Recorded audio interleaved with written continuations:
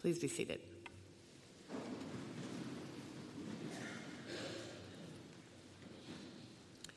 Today, this scripture has been fulfilled in your hearing.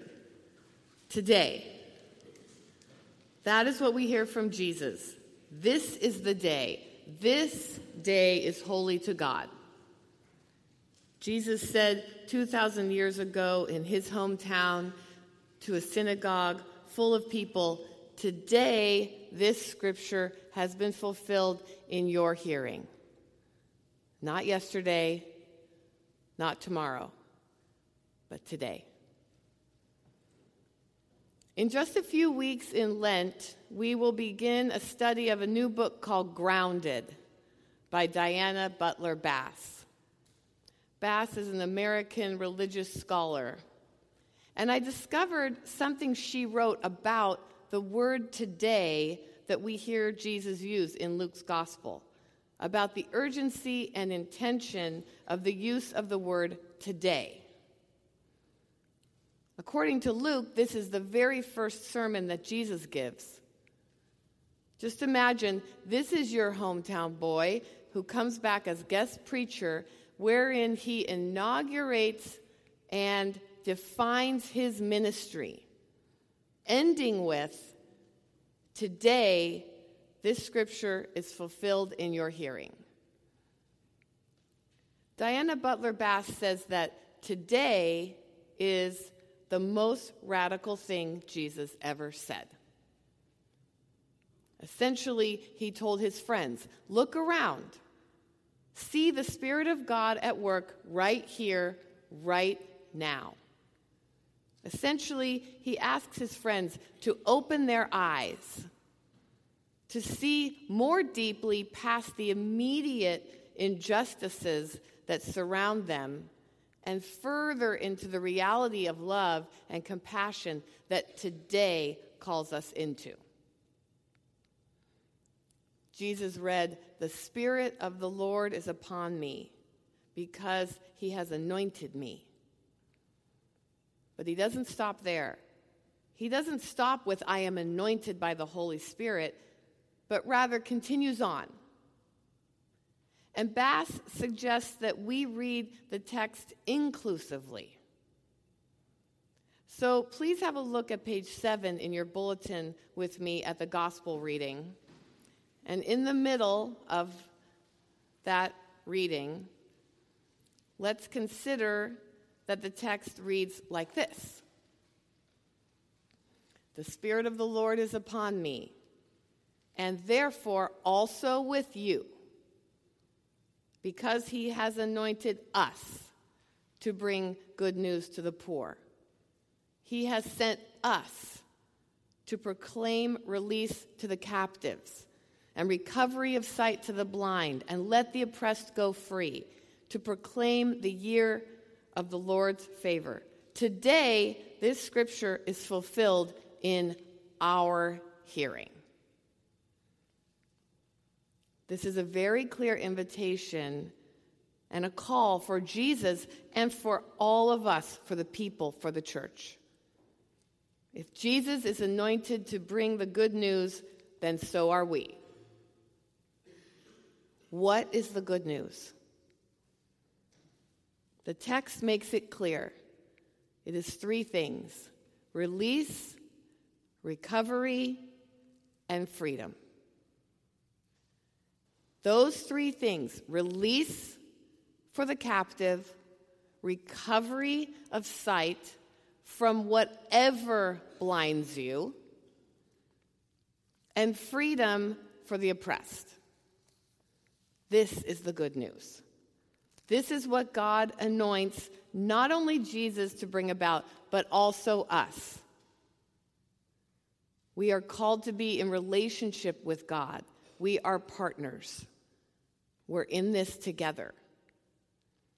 So let's see how we might partner with God in this invitation. First, bringing the good news to the poor. We know what the good news is. Who are the poor? Consider that we all, on some level, are poor. poor in wealth, poor in health, poor in spirit, poor in peace, forgiveness, or love, poor in generosity, or faith, or trust. But a new world awaits. Jesus invites us all into this new world of possibility. And if this is a gift, and I suggest it is anyone excluded from this gift? No. It is an invitation to all. With emphasis on the word today, we hear the invitation for all to receive the good news immediately. All of us, regardless of race or age, gender, sexuality, social status, even belief. The gift is the possibility of our world more filled with peace and love and justice and equality and healing and truth than it is right now. A world filled with the power of the Spirit as Jesus is filled with the Spirit and as we are filled with the Spirit. The possibility of release, recovery, and freedom. The good news is and has been passed down through the centuries from Isaiah to Jesus and to us. Release, recovery, and freedom. That is the good news. It is for the poor. It is for all of us. And this is also called salvation. If I went to church and heard a sermon proclaiming that my task was to bring salvation to others, I personally would feel completely daunted, unworthy, unable, unsuited to do that. Isn't that the work of Jesus? The word alone, salvation, is overwhelming. But it doesn't have to be. Consider this. Jesus models our mission, what our mission can be. And if we are to help bring about release, recovery, and justice and freedom, then our job is to look around and to see and notice who is in despair, who is lonely, who is suffering, and take action to bring them to wholeness and liberation and healing.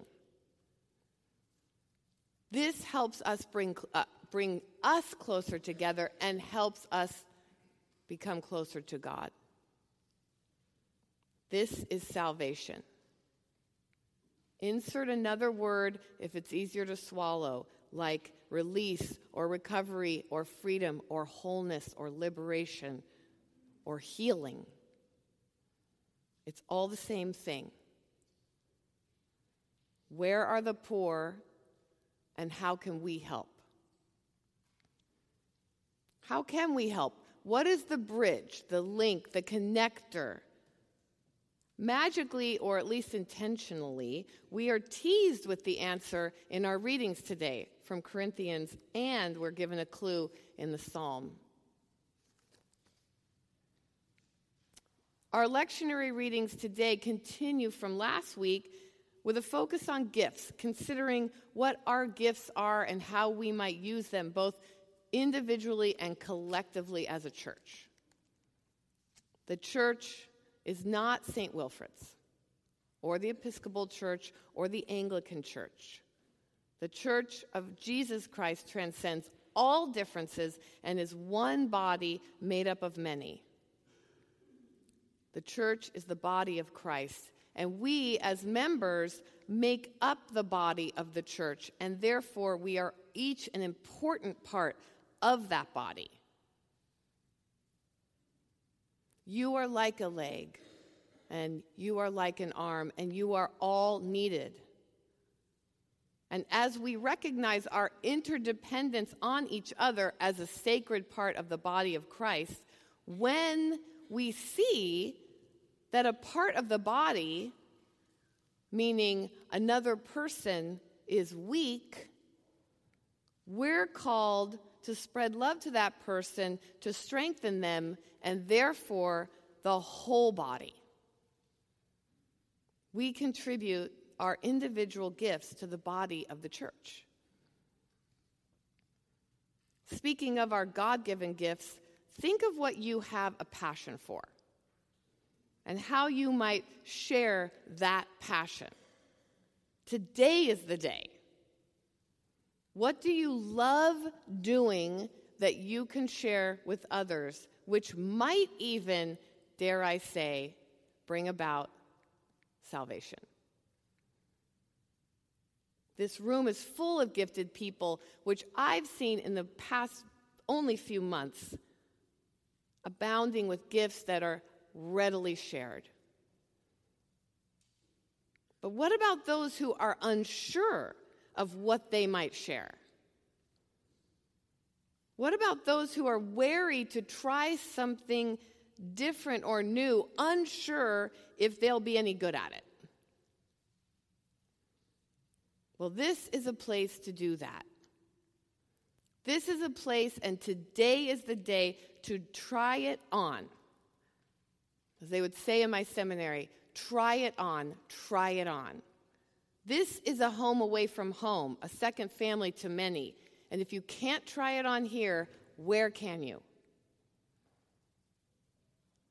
And finally, I make a call to action. When you sense a gift in somebody else, tell them. Please, let them know. Think about who you know, that you can reveal to them gifts that you see that they might not see. Trust that God speaks through us that way. 5 years ago, somebody I knew, not really personally and not well, but somebody whom I trusted their opinion very much, pointedly said to me 5 years ago, "I can see you as a school chaplain." And that person planted a seed.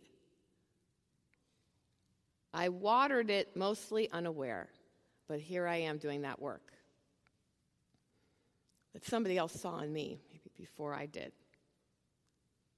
How can we help others grow in the gifts that they possess that they might even be aware of or just unsure of the strength that lies within?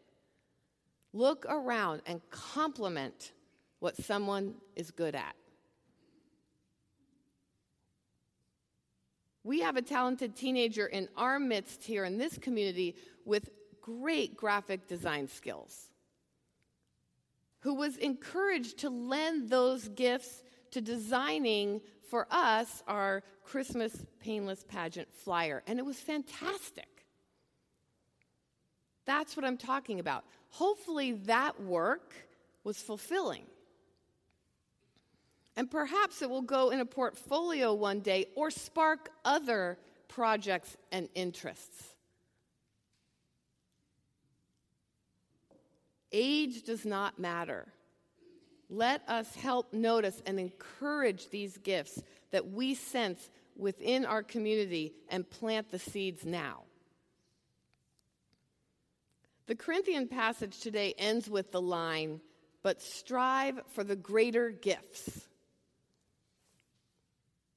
Another translation is, "Desire the best gifts." But there's more. Our lectionary reading stops right there, but they left out the final line. Why did they leave it out? I don't understand. It's a cliffhanger. Strive for the best gifts. Well, I'm not going to leave you hanging. It says, "Strive for the greater gifts, and I will show you a still more excellent way." What is the more excellent way? What is more excellent than sharing our best God-given gifts? Well, it is the link, the connector, and the bridge that is our invitation to partner with God in our work of spreading the good news. And today's psalm also holds a clue. And next week, we'll really hit it home. That's my plug for coming next week, to hear him hit it home. But unfortunately, I just realized that today's psalm that we heard beautifully sung stopped short of what I was going to preach on. So I'm going to keep this in anyway. We got verses 1 through 6. Before we try to help somebody else, let's be grounded in a mindset and a heart set on love. It's love. That's the answer. Maybe that's even what Bass's book called Grounded is about. I'm not sure. Let's find out. Anyway, if we look closely at Psalm 19 beyond verse 6, but starting at verse 7, I found a beautiful translation by Nan Merrill. Some of you may know her book on Psalms, that basically replaces the word Lord with the word love. Some of you are reaching for Bibles. I love that. So feel free. You could find Psalm 19, verse 7, because I am going to read it with a different translation to just highlight what I mean.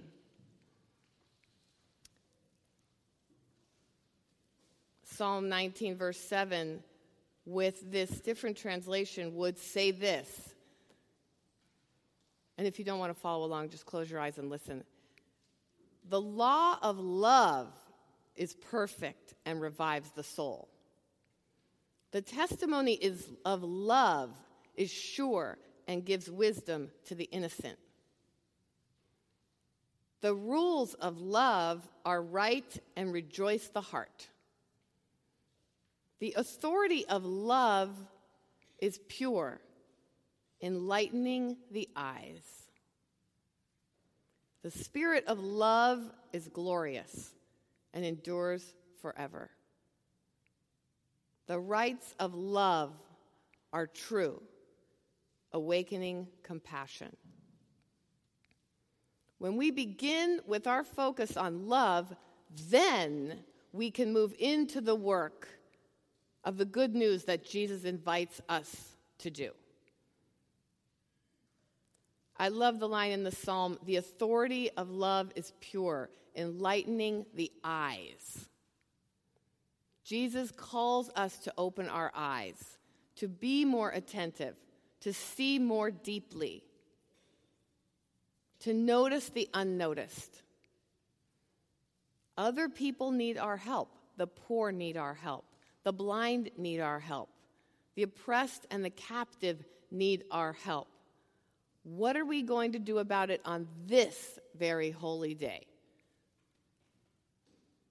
May our eyes be enlightened today to notice who is poor in our midst and how we might move them toward wholeness.